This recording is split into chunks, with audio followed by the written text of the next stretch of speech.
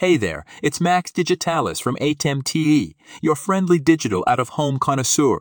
Today, I've got a fantastic daily trivia question for you. What year did the digital out-of-home DOOH advertising industry first emerge, signaling a shift from traditional static billboards to dynamic digital displays?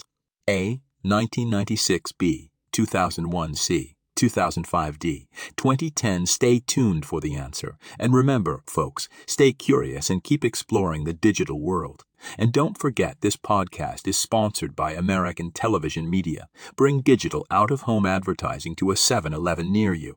Check them out at Hot Tips, ATEM TV. Until next time, this is Max Digitalis, signing off.